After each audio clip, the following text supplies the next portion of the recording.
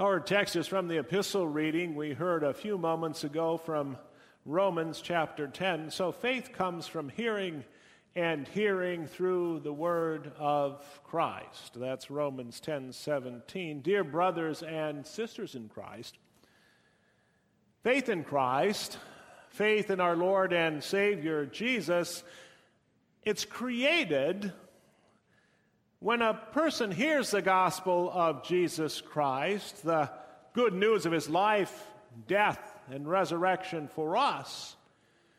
And the Holy Spirit creates such faith in that person's heart.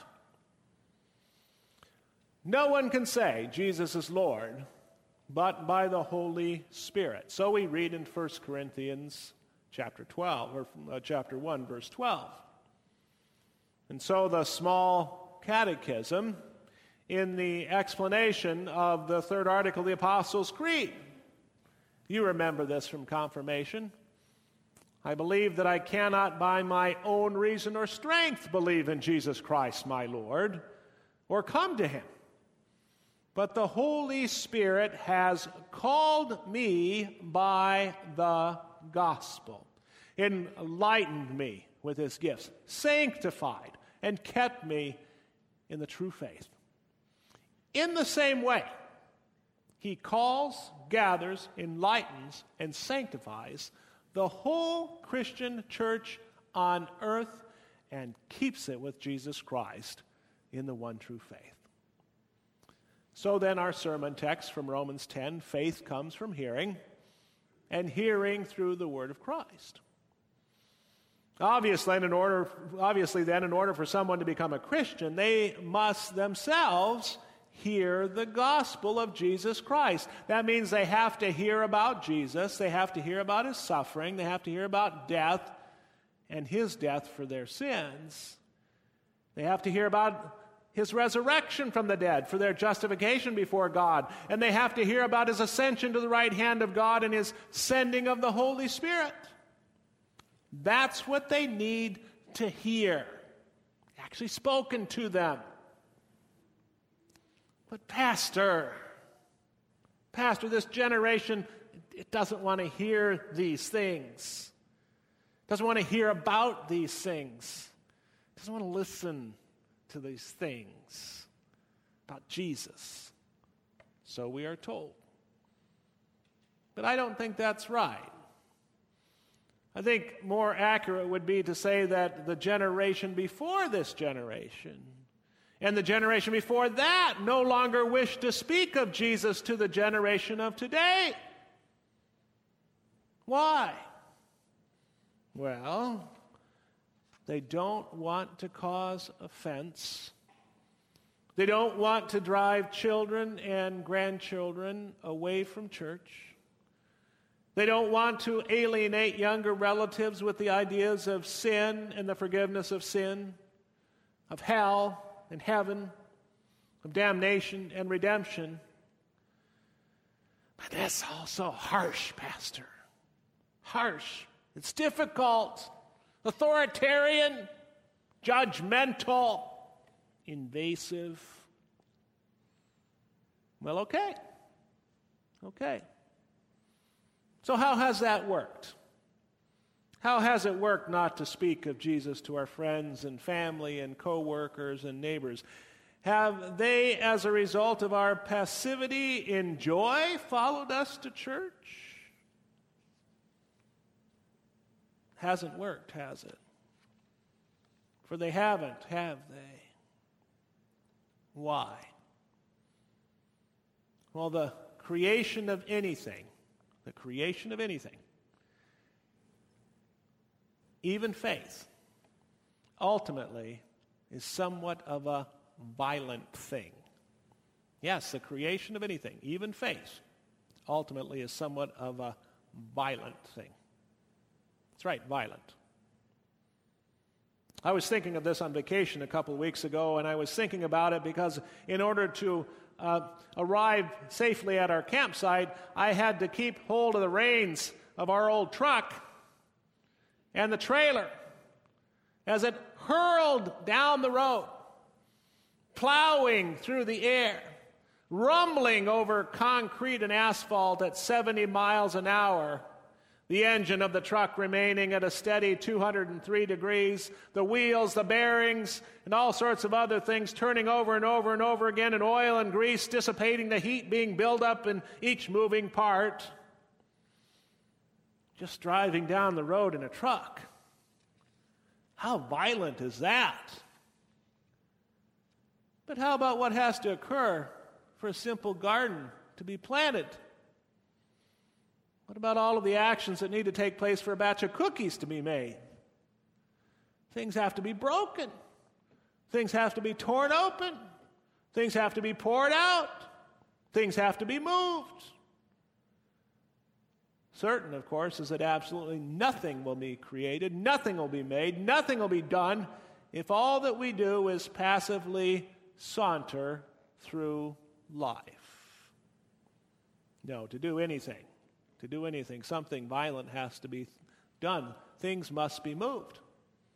Force must be applied. Gravity worked against in some way. So the gospel of Jesus. It's not a passive thing.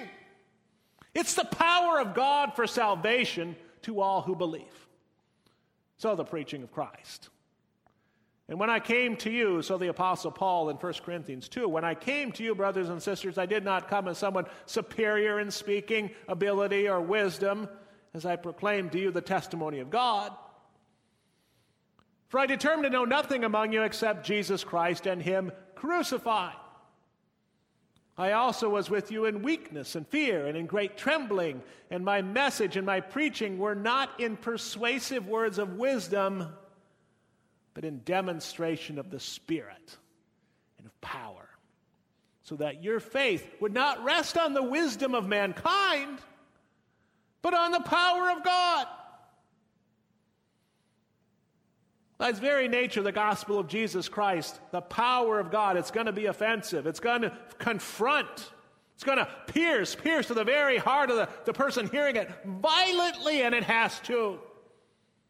It has to, this gospel of Jesus, this gospel of sins sending us to damnation, but sins forgiven through Christ, ushering us into salvation. Yes, the gospel has to be powerful enough to overcome the devil, who takes up residence in people and stays there until forcefully evicted by the Holy Spirit. Or the world, which would keep us away from Christ and will use any means it has to do so. And our flesh, that voracious narcissist living within us, which would have us serve it our entire lives. Gospel has to be powerful enough to clean all of that away. The week before I gave my first big presentation in Germany, years ago now, at a conference, I lost my voice. So I went to our nurse practitioner, who prescribed vitamin C tablets. And after a couple of days, nothing had improved. And with the date looming at which I'd need to speak, I went to a doctor and told her what was going on.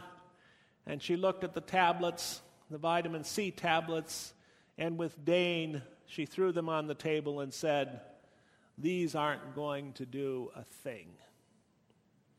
She prescribed an antibiotic. Within 2 days, I was speaking again. The virus afflicting me had to be met with force. The devil, the world, and our flesh has to be met with force, with that which can pierce our very hearts and souls, and that is the Word of God, wielded by the Holy Spirit, the only thing powerful enough to accomplish a true conversion within us.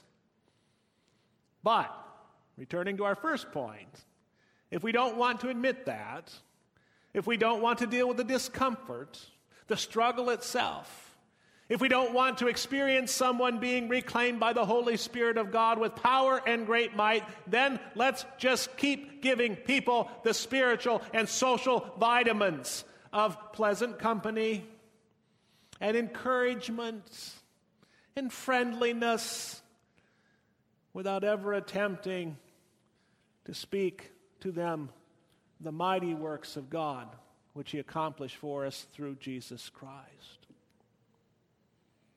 But Pastor, I've tried that. I've tried that. And it just causes tension. It causes problems. I've lost friends trying to talk about Jesus. I even have an adult child that doesn't want to talk to me anymore. Okay. Then patience is in order.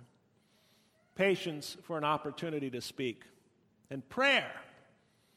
Pray that you'll be given an opportunity to speak, or pray that our loving Heavenly Father will place someone else in that person's life to whom they will listen. Now think about it. We don't just hear about Jesus from one person in our lives. I grew up listening to my father, to his sermons in church every Sunday, and we also had home devotions. And when we were really little, my mom would read those arch books to us. But I also remember a summer vicar we had at our church when I was very young who ran our VBS. He was very impressive. And a pastor who ran a summer camp I attended in the 8th grade. My doctor in high school talked to me about Jesus. A science professor at college. A Greek professor, a Latin professor, a music professor, all of whom spoke to me about Jesus. Then there were professors and friends at the seminary, my godparents, my brother, an elderly woman in Middleville who, as a parting gift when I left there, gave me a calendar for the year, a calendar upon which she had written a Bible verse every single day, 365 Bible verses for me. How long is the list of people in my life, the people that God has placed in my life that have spoken the word of God to me, who continue to speak the word of God to me? So let's not despair. Let's not despair if the person to whom we wish to share the gospel of Jesus has shut their ears to us. Let's pray that our Savior Jesus sends them someone else to whom they will listen. But whatever we do, let's not simply throw up our hands in the air and give up and think that somehow faith doesn't come by hearing and hearing by the word of Christ. The word of God must go out. The gospel of Jesus must be preached. The good news of the forgiveness of our sin through faith in him must be shared. So the words of Paul, the words of the Holy Spirit, the words of God to the Christians in Colossae, let the word of Christ dwell in you richly, teaching and admonishing one another in all wisdom, singing psalms and hymns and spiritual songs with thankfulness in your hearts to God. Of course, the question could be raised as to why we should let the word of God dwell among us richly. Can it just, that is, the word of God dwell among us in a decent amount? Or maybe just a little bit?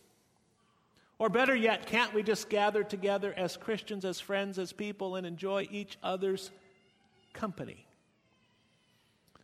Do you see what happens there? Sure, we can be friends, but in order to be friends in Christ, faith in Christ must be present. And faith comes only by hearing the word of Christ. Amen. Now may the peace which passes all understanding keep our hearts and minds in Christ Jesus unto life everlasting. Amen. We rise and confess our Christian faith in the words of the Apostles' Creed.